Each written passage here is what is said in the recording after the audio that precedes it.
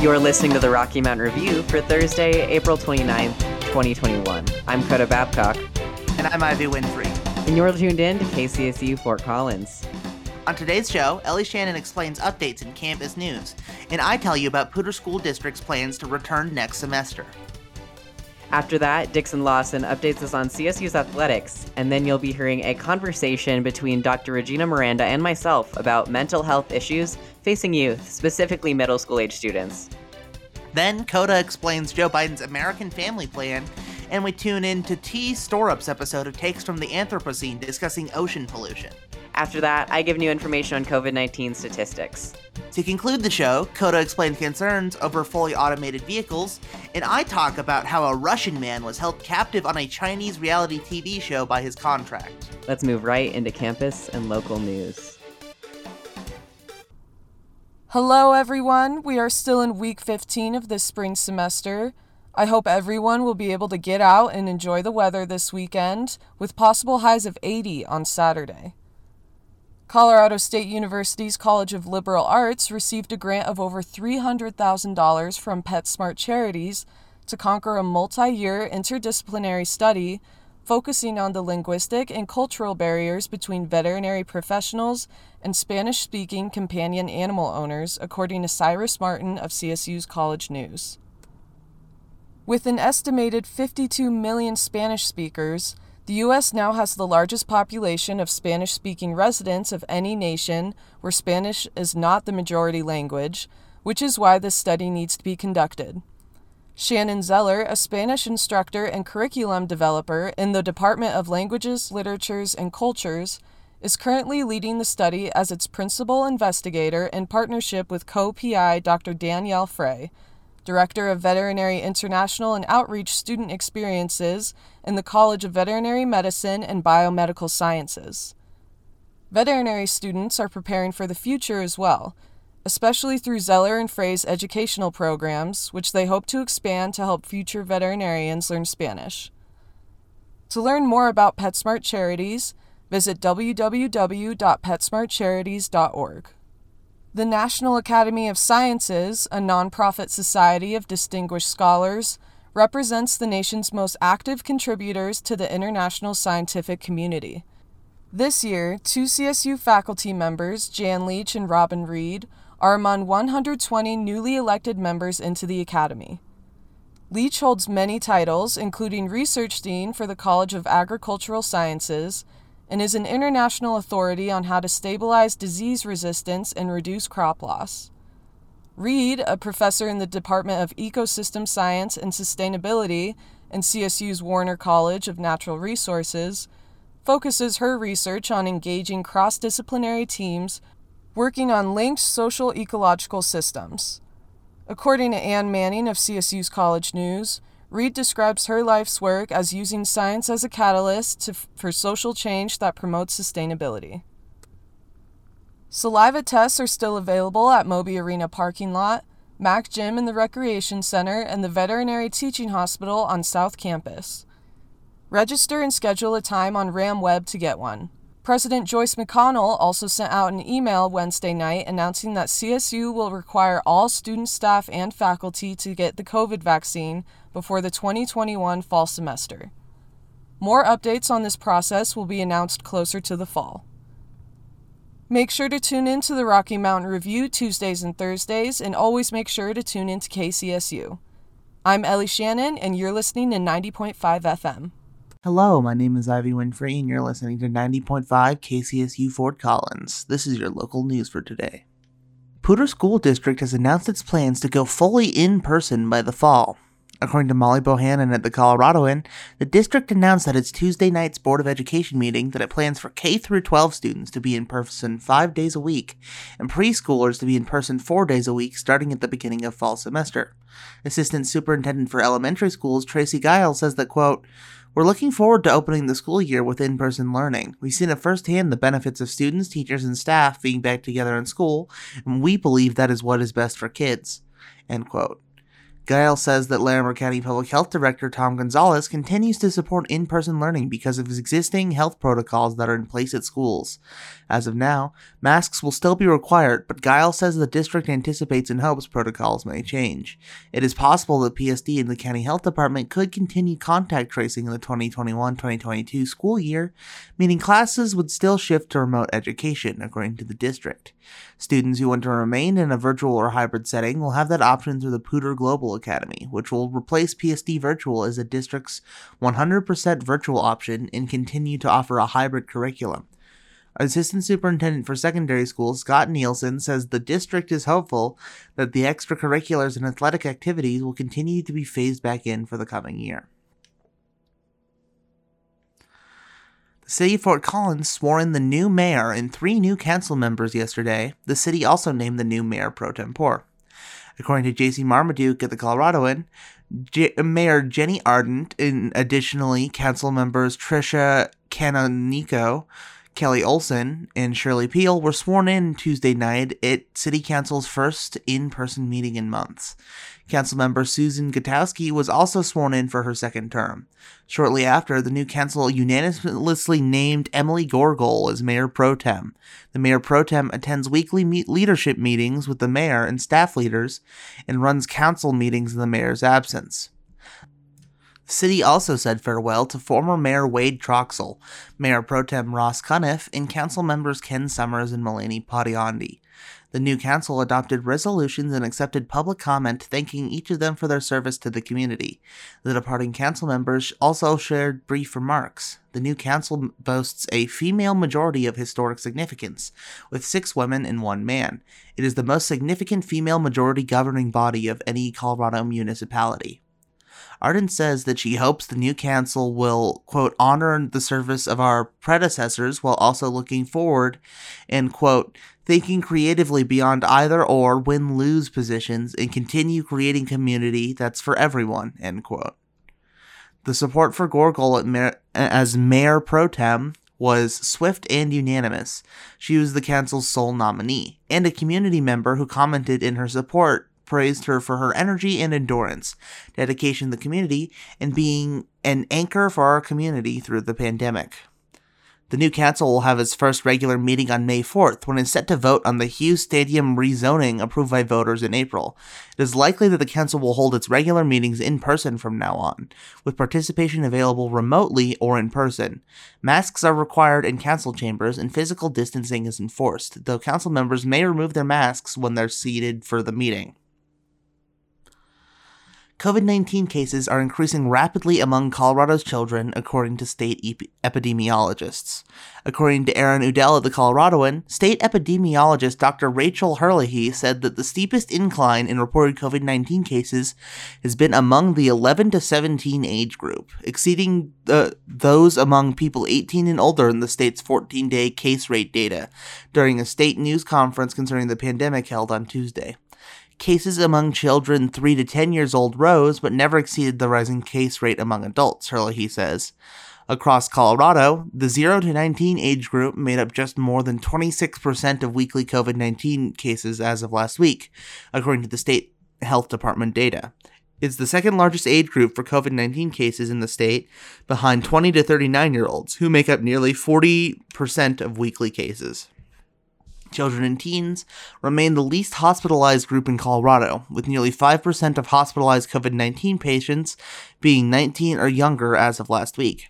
Throughout the pandemic, children 0 to 9 years old have made up about 1% of hospitalized COVID-19 patients, and those 10 to 19 years old have made up about 2%, according to state health department data.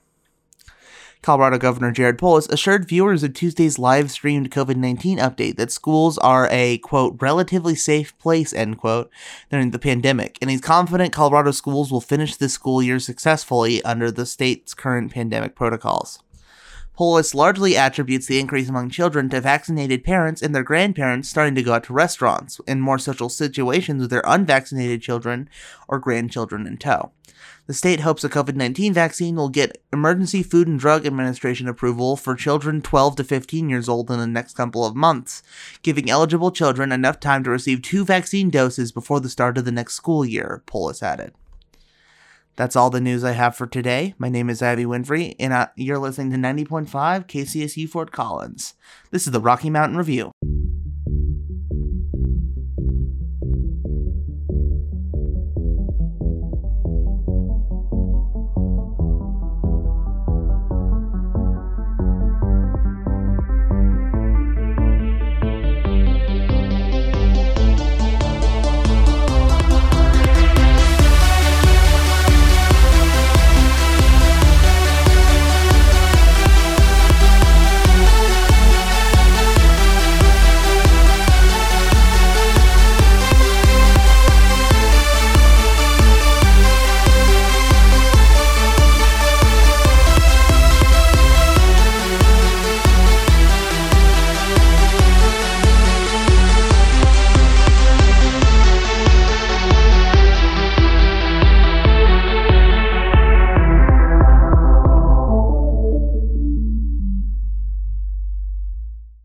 Unfortunately, Dixon Lawson is unable to make it, but Jonathan Gillum is filling in.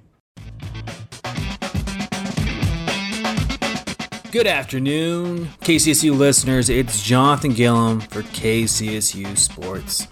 And we only have a couple more weeks left in the semester, but we still have sports coming on. Starting with tomorrow. Track and field goes to Lawrence, Kansas to have a little Rock Chalk Classic. Men's golf goes to the Mountain West Championship located in Tucson, Arizona for their first day.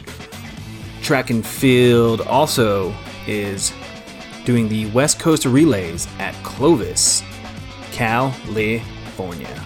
On Saturday, men's golf continues their Mountain West Championship in Arizona for day 2. Track and field continues their Rock Chalk Classic in Kansas. Softball faces Boise State for 2 games, one at 12 p.m. and one at 2:30.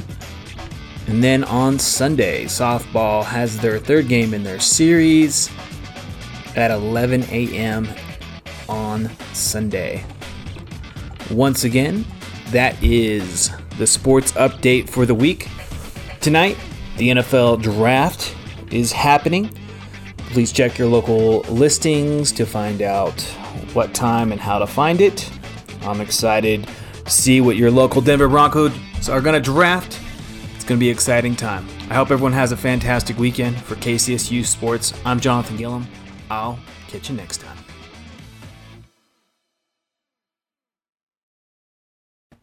Today I'm joined by Dr. Regina Miranda, a professor of psychology at Hunter College, to talk about recent statistics on middle school students and their mental health since the start of the pandemic.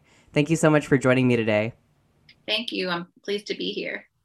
Yeah, and then to start off, can you tell us a little bit about what the statistics show relating to the mental health of middle school age students? Sure. We know that for decades, we've seen increases in mental health problems among middle schoolers and young adolescents, youth in the United States, and including increases in suicidal behavior and suicide deaths.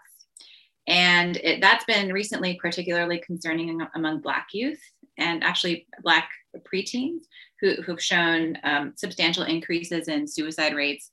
We also know that mental health problems tend to arise during this period of life, during the middle school years, so in the transition from middle school to high school years.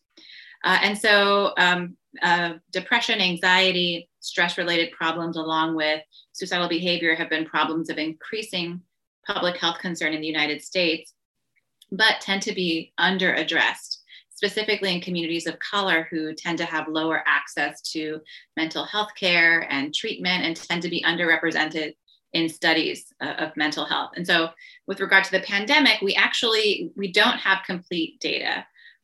We have some data suggesting increases in visits to the emergency department for anxiety and other concerns, including suicidal behavior during the pandemic. But at the same time, we have to keep in mind that other avenues that people would seek out for mental health were closed and have just been reopening during the pandemic. So we have to weigh those statistics with keeping those things in mind. However, what we do know that even though suicide rates actually decreased overall in the United States in 2019 and 2020. So these are the first decreases that we've actually seen.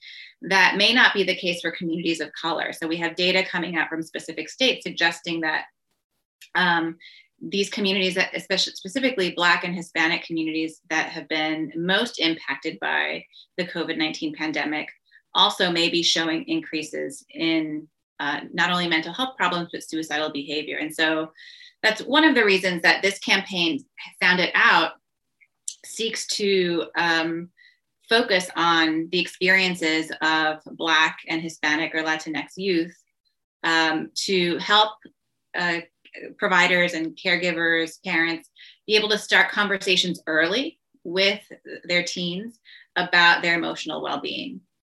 Definitely. And then just out of curiosity, how do you think ER visits can show the severity of a health problem, especially since a lot of ERs don't require health insurance? How they can show the severity of a mental health problem in what sense? So just in general, like how severe mental health shifts are, specifically suicidality. So it's possible that, some people who don't have health insurance are more likely to visit emergency rooms when they have both physical and mental health problems. Teens who engage in suicidal behavior, who make suicide attempts, or who express suicidal thoughts will also often go to the emergency department, partly because, not only because of health insurance reasons, but also because clinicians might refer teens to the emergency department. Schools might also refer. So it was interesting to think through what might happen as a result of the pandemic, because we would normally have certain gatekeepers who would be able to identify if a teen might be in distress or might need to be evaluated. And those gatekeepers, we didn't have as much access to them because kids were doing school remotely and schools were closed. And so now it was more it's been up to parents to really be able to identify whether their teens are in distress. And so in comes campaigns like Sound It Out to try to help start those conversations, which can be difficult. Yeah, definitely. And then kind of relating back to how COVID-19 may have impacted these issues specifically, how do you think this has increased kind of parents' concerns about it, as they're no longer having their students go to counselors at school? They're no longer getting consistent access to a lot of therapists? Well, parents have had increased strains themselves. And so we're seeing increased strains on caregivers. And so at the same time, parents are concerned about what the social isolation or potentially loneliness due to not being able to see peers and how that might impact their kids' mental health. Kids are surprisingly resilient. And so while these stressors do increase risk, we should keep in mind that there's also a level of resilience that can be modeled at home. And so kids will respond depending on how their families are responding to the pandemic. And so trying to foster these conversations about emotional well-being is one way of helping kids to develop coping skills and increasing their resilience in the face of stressors. So yes, while we are seeing increased mental health problems, we should also keep in mind that kids are resilient. However, there are some communities that experience additional stressors, such as the stress of systemic racism. There's been a lot of national attention and national unrest around relationships between communities of color and the police. And so seeing oneself or seeing members of one's community being victims of violence and being victims of systemic racism, I think adds additional stress and trauma that might also impact. It's something that we don't talk about as much in tandem with talking about the pandemic. There are the tangible effects of the COVID-19 pandemic, particularly on Black and Hispanic communities. But there's also the added stress and potential trauma of issues surrounding systemic racism and constantly being bombarded with these images of violence against communities of color. Definitely. And then a lot of families from all different communities avoid talking about mental health often as they see it as a private issue. So why is it so important that family members of these young students and young people are making sure to talk about mental health? Well, our emotions and emotional well-being impact every aspect of our lives, from our work lives to our school lives to our social relationships, and our physical health. So there's a direct connection between how we feel and how we cope with our feelings, and how our bodies are functioning physically. And so oftentimes we look at mental health as something secondary to address after we address all the other things we have to address, including our physical health. But in fact, mental health encompasses everything and is related to everything that we do. And so our emotions and how we deal with our emotions affect all aspects of our lives. And that's why it's important to start talking about our feelings and normalize talking about our thoughts and feelings early on, such as in the middle school years or even earlier. And so I think caregivers can serve as models of how to do that. And just taking it back to this campaign for a minute, Sound It Out is a national campaign that seeks to use the power of music to help caregivers have those conversations with their middle schoolers, and does so by trying to use music as a way to articulate the experiences that teens might have, but may not be able to articulate themselves. So sometimes when you can't find the words, sometimes the lyrics of a song may help you express something that you didn't quite know how to express, or maybe you were having a feeling going through an experience, and you couldn't articulate it yourself, but you might look to a song to be able to express that. So via this campaign, which can be found on soundidouttogether.org, and there's also a Spanish language website.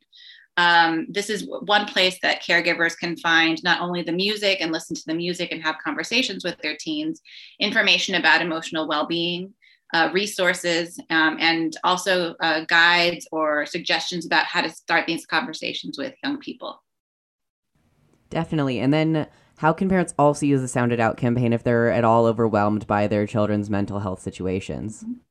So it's important to start step by step. One of the songs talks about how you take one breath at a time. And so change and talking about these issues, it's really one step at a time. So we don't necessarily want to tackle the big problem head on right away. We start in small steps. And so if parents aren't used to having conversations with their kids about the big stuff, then they can start by having conversations with their kids about the little things. And so going to this website, listening to the music, there are games that parents and kids can play with each other where they write lyrics to the songs that are provided or music that's provided. And just starting to have these conversations about their reactions to these songs, whether they've had experiences like these, whether this resonates with them, whether these are ways that that are helpful for them to deal with emotions and experiences or stressors that they've encountered. So just starting small, step by step, and then opening up those avenues of communication and keeping them open so that when you have to have conversations about the bigger things, that you've already started with the smaller things. And then how can family members who notice that their children are experiencing a lot of trauma due to continued racism and other issues really make sure that those children are helping their own mental health and taking care of themselves? So I think it's important to both be aware of what's happening, but also to find ways to disengage from the 24-hour news cycle.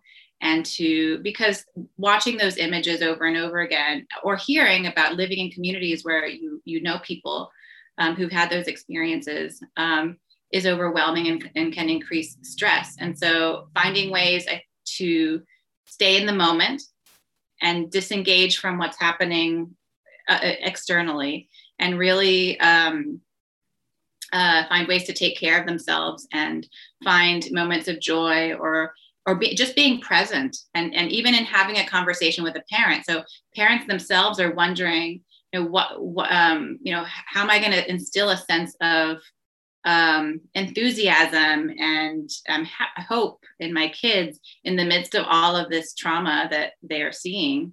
And how do I help them have hope for their futures? And I think part of it starts with these one-on-one conversations with each other. and modeling for kids the ability to express what they're thinking and feeling and ways of coping with their stressors and anxieties.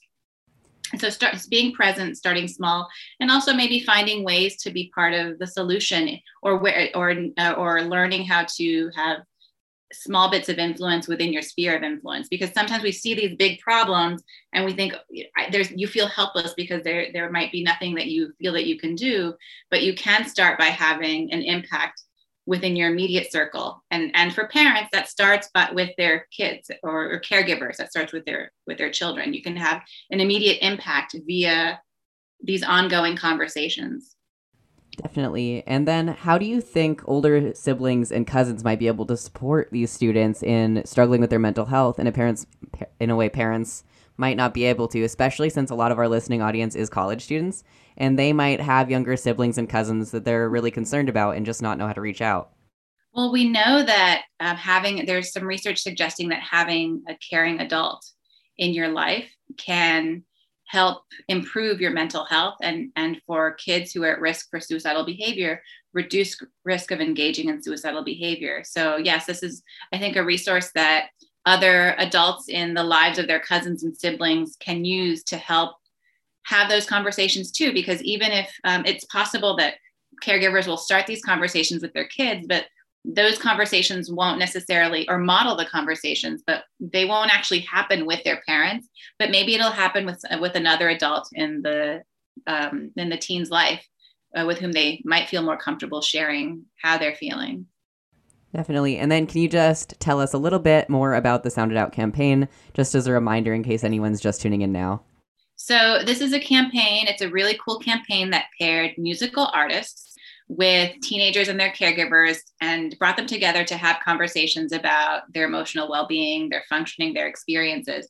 And so the artists used those conversations to inspire original songs that they wrote that are now part of this campaign, sounditouttogether.org, that teens and caregivers can go to listen to the music, to view the videos and behind the scenes footage and public service announcements, which I think are being launched over the course of the year, and to find resources to continue having these conversations. All right. And then do you have anything else you'd like to add before we go? No, I think we've covered everything. Right. Thank you so much for this opportunity. This is a great, exciting campaign, and I hope that you have an opportunity to go to the website and listen to the songs and watch the videos and look at the resources. All right. Again, that was Dr. Regina Miranda from Hunter College, and we discussed surges in mental health related ER visits in middle school age students and how family members can support students in this age group as they struggle with their mental health. We'll be right back with national news, but again, that website was sounditouttogether.org.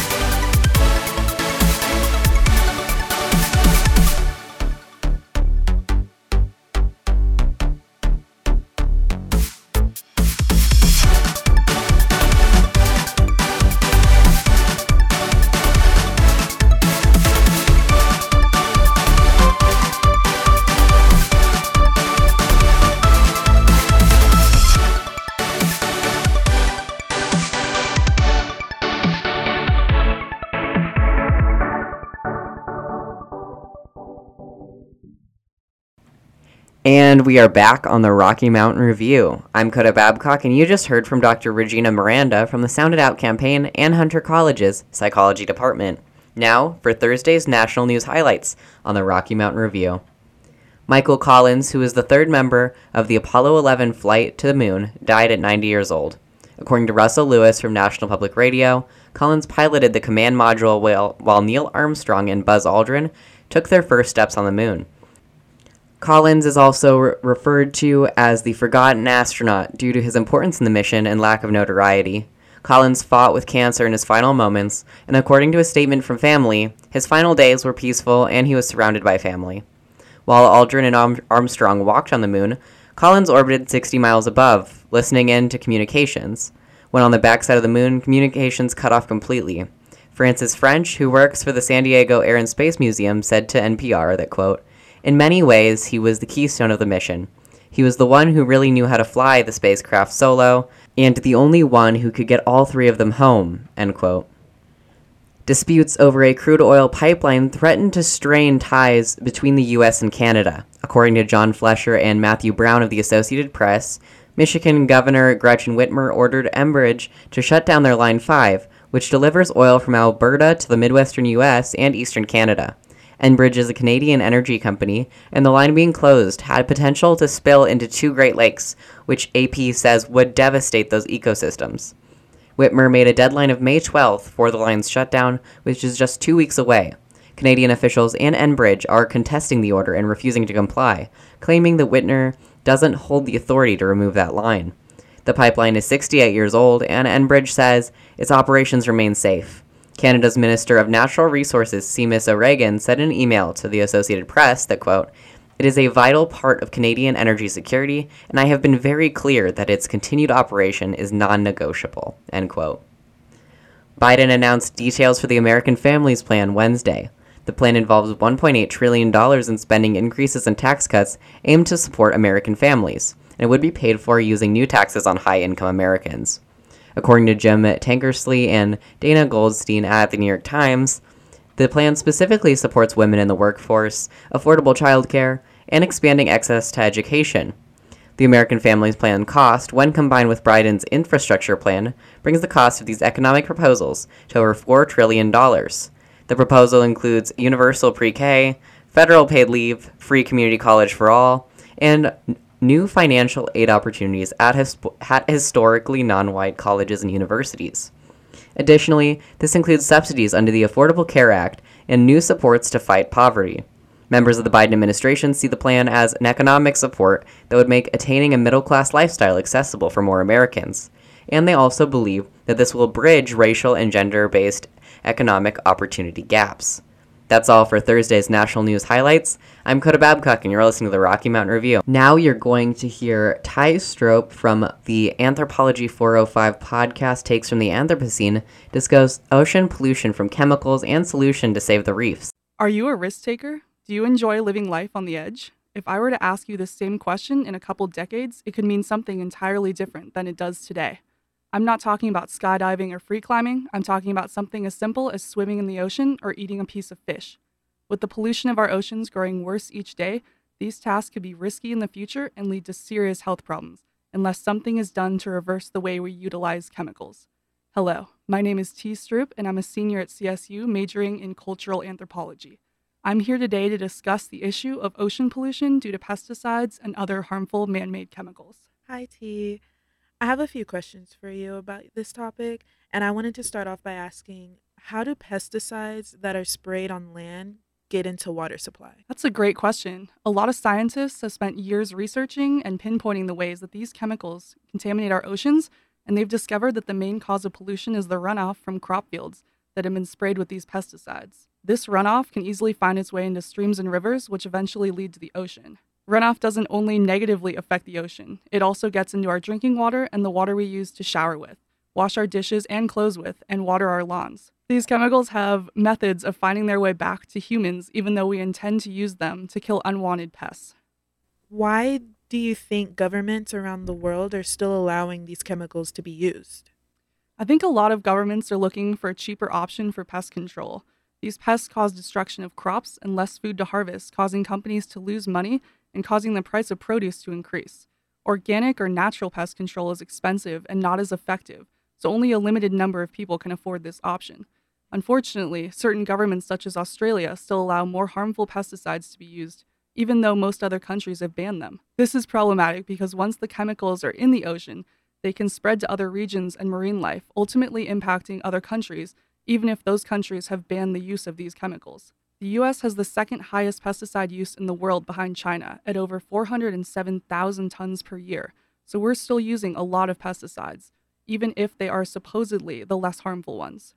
The use of these pesticides can be tied back to the growth machine, which basically promotes the need to grow at all costs, even if this growth harms the environment for future generations. As long as profits can be made for their use, pesticides will continue to be part of the agricultural industry.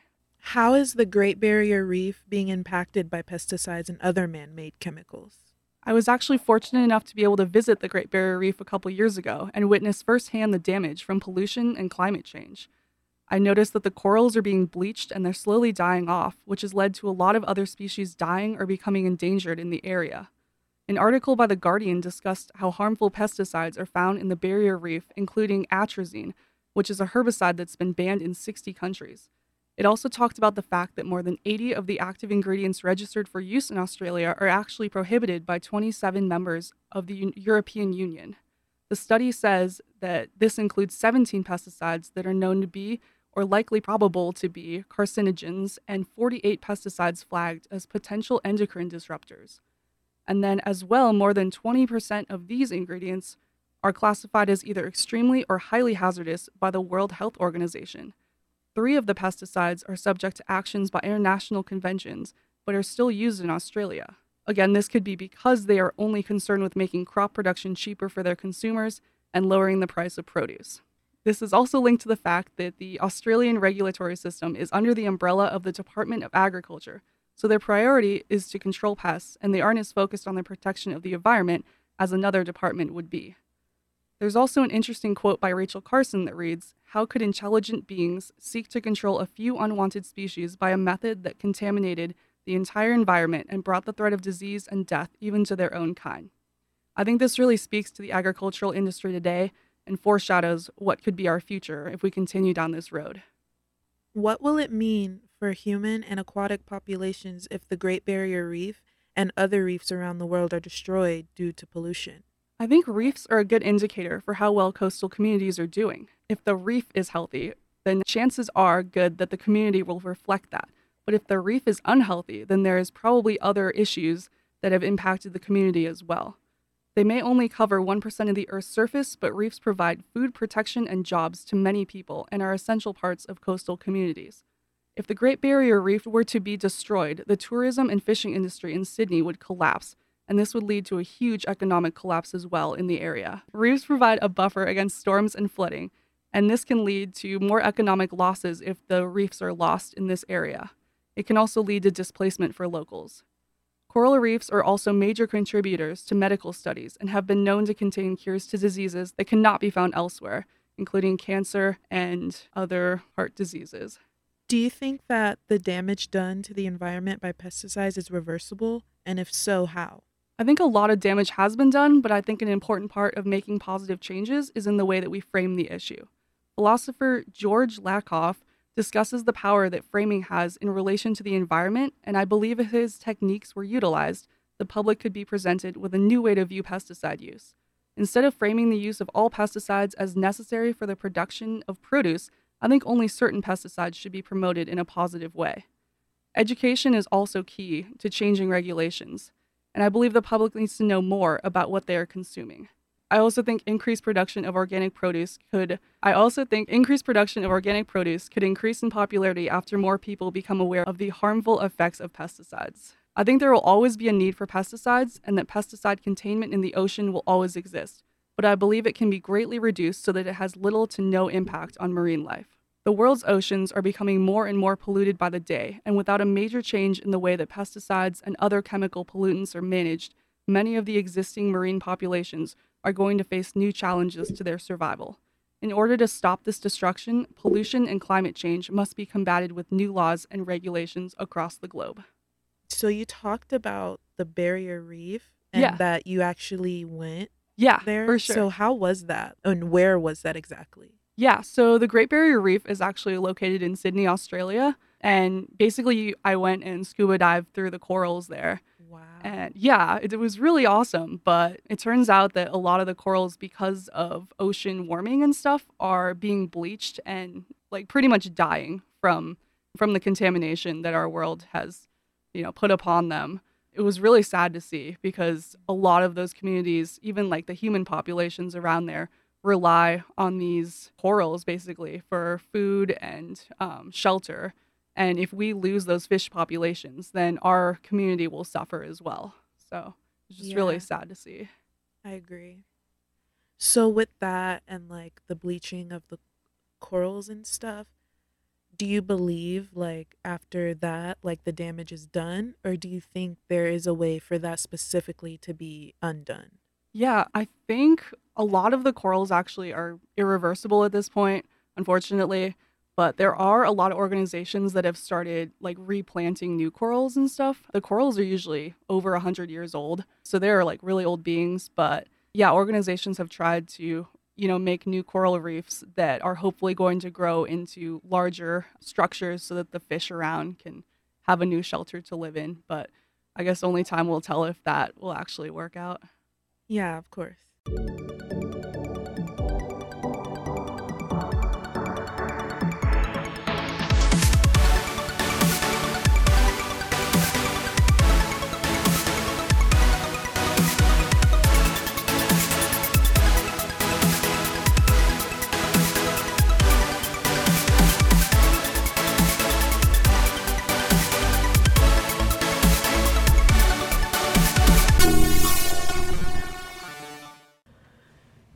I'm Coda Babcock, and these are COVID-19 updates for Thursday. Colorado State University reports a cumulative total of over 3,200 cases of COVID-19 since May 2020. Recent spikes continue to go down as students remain online and vaccines circulate through the community. Larimer County reports over 25,000 COVID-19 cases and 238 deaths. The county reports a medium risk score for COVID-19, and on the county's dial, guidance says that residents should be cautious of COVID-19 risk. Just under 500 outbreaks are reported, and over 280,000 vaccines have been distributed in Larimer County, which has a 7-day case rate of 148 per 100,000 residents. In the past week, 5.7% of COVID tests have come back positive, and 44 COVID patients received treatment in area hospitals. ICU utilization is at 88%. The state of Colorado reports 506,000 cases of COVID-19 and over 6,400 deaths due to COVID-19. Around 2.9 million people have been tested for COVID-19, and over 4,800 outbreaks are reported in the state. 4.3 million doses of the COVID-19 vaccine have been distributed in the state, with 31% of Coloradans being fully vaccinated as of Wednesday. Nationally, there are 32.2 million cases of COVID-19 and nearly 574,000 deaths. Wednesday, 52,000 more cases of COVID-19 were reported, along with 712 deaths. In the past 2 weeks, cases decreased by 26% and deaths decreased by 7%. 30% of the U.S. population is fully vaccinated, and 43% received at least one dose of the vaccine. The best methods in COVID-19 prevention for those not currently immune to the virus through vaccination include washing your hands regularly, using hand sanitizer, wearing face masks or cloth face coverings, and keeping social distance from others outside your household. KCSU reminds listeners that face masks are required in public regardless of vaccination status, and vaccinated individuals may still be asymptomatic carriers of COVID-19. Information from this segment comes from CSU's COVID site, Larimer County, the Colorado Department of Public Health and Environment, the Centers for Disease Control, and the New York Times. I'm Coda Babcock, and you're listening to KCSU Fort Collins on 90.5 FM. We'll be right back with tech news, and stay tuned because in 5 minutes, you'll be hearing weird news with Ivy Winfrey.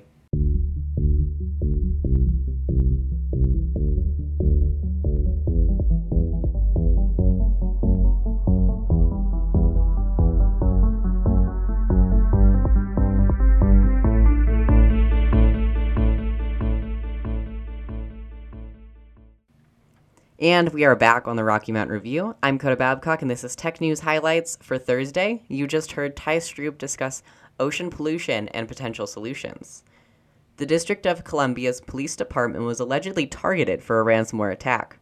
According to Jacqueline Diaz from National Public Radio, the group believed to be responsible, Babok, is believed to be seeking a payout and threatening to release information if they do not receive it.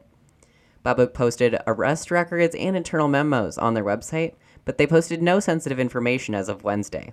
Ransomware attacks became serious in recent years, with some hospitals and multinational corporations becoming targets of them.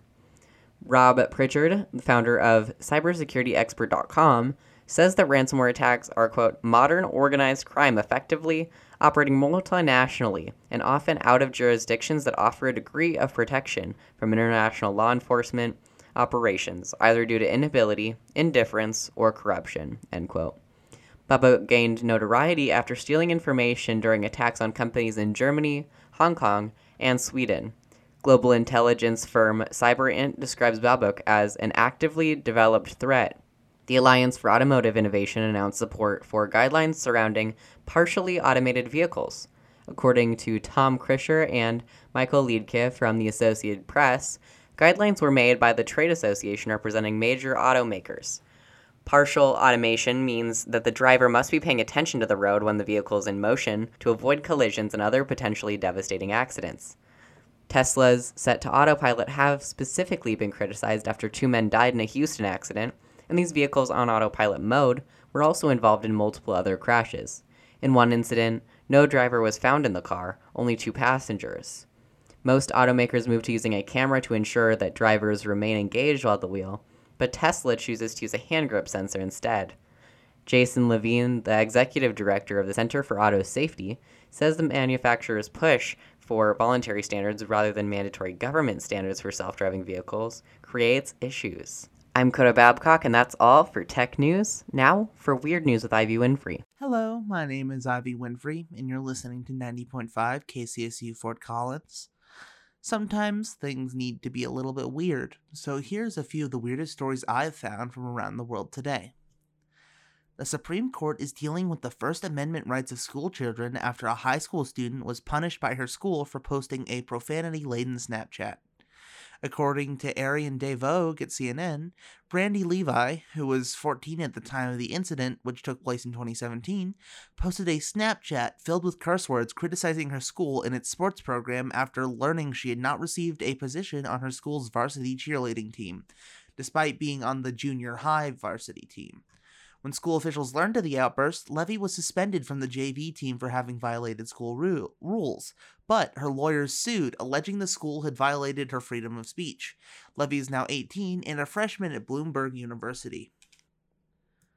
In the case, which was brought before the Supreme Court Wednesday, the justices at times seemed sympathetic to the plight of the cheerleader in the case in hand, but searched for a workable standard, especially in the age of social media, that would shape the free speech rights of some 50 million public school children, while also allow the schools to step in for speech that occurs off campus or online that could amount to a substantial disruption of the school's mission, or an example of bullying or a threat. Several of the justices struggled with where they could draw the line if they allowed schools to discipline for speech directed at the school that occurs off campus. Justice Stephen Breyer acknowledged that Levy used, quote, unattractive swear words, but he questioned whether it caused a, quote, material insubstantial disruption to the school. Chief Justice John Roberts pressed a lawyer for the school about the extent of the school's ability to discipline the student's speech, saying, quote, you said that schools can't regulate political or religious speech, but also that the school can regulate speech from off-campus that is directed at the school. So what do you do with political or religious speech that is directed at the school? End quote. Justice Sonia Sotomayor, meanwhile, pressed Levy's attorney on how schools could defend against threats or bullying, asking if the school would be powerless. David Cole, an American Civil Liberties Union lawyer for Levy, says that his client was merely expressing frustration with a 4-letter word to her friends outside the school on a weekend. She wasn't sending a threat or attempting to bully another student. Levy's case has drawn an array of support, including from Mary Beth and John Tinker, who won a landmark school speech case in 1969 that allowed them to wear a black armband on campus to protest the Vietnam War. Back in 1969, the Supreme Court ruled in favor of the Tinkers, but the justices also took into consideration the special characteristics of a school environment, and said that public school officials could regulate speech that would, quote, materially and substantially interfere with the requirements of appropriate discipline in the operation of the school. But that decision concerned speech in the school environment. The justices will now have to decide whether the case should be expanded to apply to student speech that occurs off campus. An Irish county has begun testing the DNA of dog poop to identify owners who don't clean up after their pets. According to the Latrine County Times, the Latrine County Animal Warden will take samples of dog waste in areas with high levels of waste and, using DNA, match the samples with saliva samples taken from dogs in the same area. People neglecting to pick up after their pets has become an issue that the county has been attempting to solve for years now. In 2018, the Latrine Observer found that 53% of locals believed that unmanaged dog leavings was one of the largest issues facing their community. Section 22 of the Litter Pollution Act of 1997 in Ireland states that dog owners have to clean up after their dog if it fouls in public places, for example, public roads and footpaths, housing estates, and recreational areas. Owners who fail to do this are guilty of an offense and can be fined if their dog's waste is not cleaned up. An on-the-spot fine of €150 or about $191 can be issued for not cleaning up after your dog in a public place, with a maximum fine of up to €3,000 or about $3,600 if convicted in the district court. Dog owners will be asked to cooperate with the warden in allowing a sample of saliva to be taken from their dog. Dog owners who fail to comply will be issued with a statutory notice under the Animal Health and Welfare Act, which compels the owner to allow a saliva sample to be taken from their dog. Failure to comply with this notice in not allowing the sample to be taken will result in a fine or prosecution. Dog owners who allow the animal warden to take voluntary samples, and where DNA match is confirmed, will not be issued with a fine for a first-time offense. However, a fine may be issued for subsequent offenses. A Russian man who is trapped in a Chinese reality TV show has finally been voted out after 3 months of self-sabotage. According to Helen Davidson of The Guardian, Vladislav Ivanov, a 27-year-old part-time model from Vladivostok, Russia, was working on the boy band competition show Produce Camp 2021 as a translator, when producers reportedly noticed his good looks and asked him to sign up as a contestant. Ivanov says that he had been asked, quote, if I'd like to try a new life, and he agreed, but quickly came to regret the decision. Unable to leave on his own without breaching his contract and paying a fine, he instead begged viewers to send him home and deliberately performed poorly in the hopes of being voted off. The show's concept, which originated in Korea, pits young performers against each other to train and eventually form an 11-member international boy band, chosen by a voting public. Ivanov and his fellow contestants were sequestered in dorm rooms on Hainan Island, and their phones reportedly confiscated. Using the stage name Lelouch, Ivanov told viewers, quote, don't love me, you'll get no results, end quote, and repeatedly pleaded with people not to vote for him. His first song was a half-hearted Russian rap in stark contrast to the high pop of his competitors. Quote, please don't make me go to the finals, I'm tired, end quote, he said in a later episode.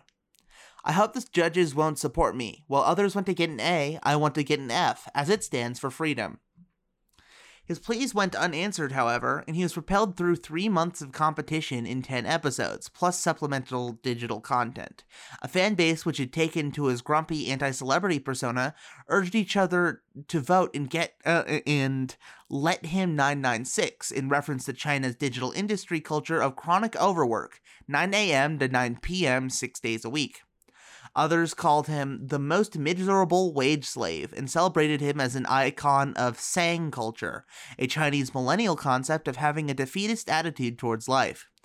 After making it to the final, Ivanov grumpily ate a lemon on camera and said he hoped people would not support him again. I'm not kidding, he said in a deadpan tone. He was eventually voted out in the final episode, which aired on Saturday. That's all the weird news I have for today. My name is Ivy Winfrey, and you're listening to 90.5 KCSU Fort Collins. This is the Rocky Mountain Review.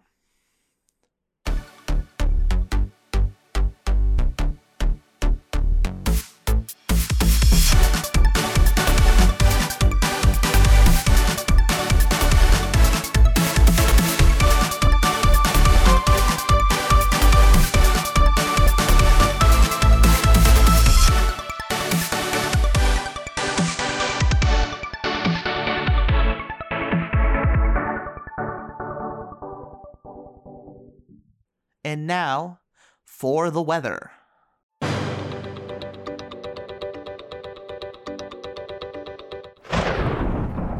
Today we saw mostly sunny skies with a high of 70 and a low of 46, with some minor winds in Fort Collins. Friday, temperatures raised to a high of 79 and a low of 51, with 10-mile-per-hour winds and little to no clouds.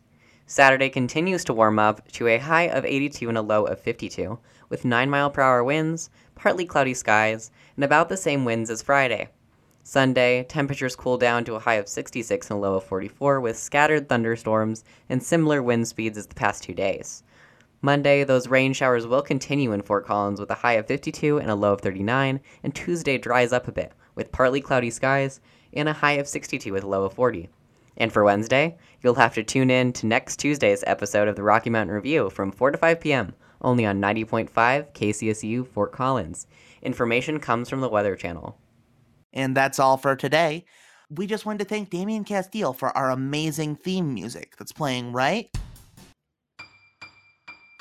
now. We'd like to thank our guests today, as well as Thomas Taylor, Asher Corin, Stephanie Keel, Hannah Copeland, Addison Lambert, Elliot Hutchinson, Matt Guzmarati, Lindsay Johnson, Sam Benefe, Maddie Erskine, Samuel Bailey, Jonathan Gillum, Ben Kruger, Ben Haney, Dixon Lawson, Peter Walk, Taylor Sandel, and the rest of the staff here at KCSU and Rocky Mountain Student Media. We couldn't do this without you. And I'd like to thank you, Coda. And I'd like to thank you, Ivy. And finally, we couldn't do this without you, dear listener. Thank you. And with that, we'll see you next time.